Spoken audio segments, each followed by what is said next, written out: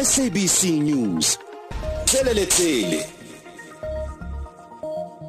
A re simolole go tlhaloganya political climate kgotsa seemo sa dipolotiki kwa kgaolong eo ya gago ke se se feng? O tla ka mo Waterberg di tshwentse di tsamaya hantle go fela re ka mo lefatsheng la lephalale ke mo le reng ona le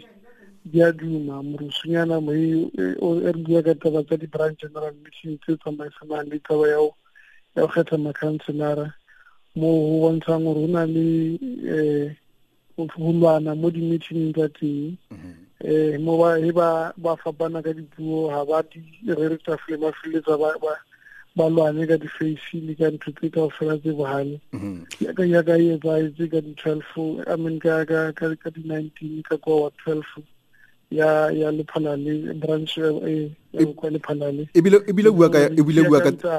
bua ka tiragalo e ke sa go tsene ganong re Taueatsoala a re bue ka se se diragetseng go tshwere maloko a lesome le bosupa 17 ke ba bakae ba ileng gore ke maloko a ANC ke ba bakae ba ileng gore re utlwe mopresidente a re ke di-rented crowds ba ise maloko a ANC because ba denied bail today ya re report from sekasile sa ka kwa lephalale sa breaking gore ba kgone ba profile re tse gore na ke bo mang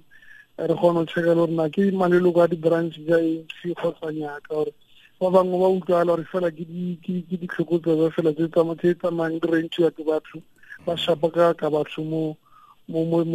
di-meeting ja ANC so re saimetse report e tletseng gore batho ba maina a bona ke manga le gore ke maleloko a makae ka se sena ka se sebaka ga rena maina a bona a tletseng ka gore ba tsweletse today mara ba kgona o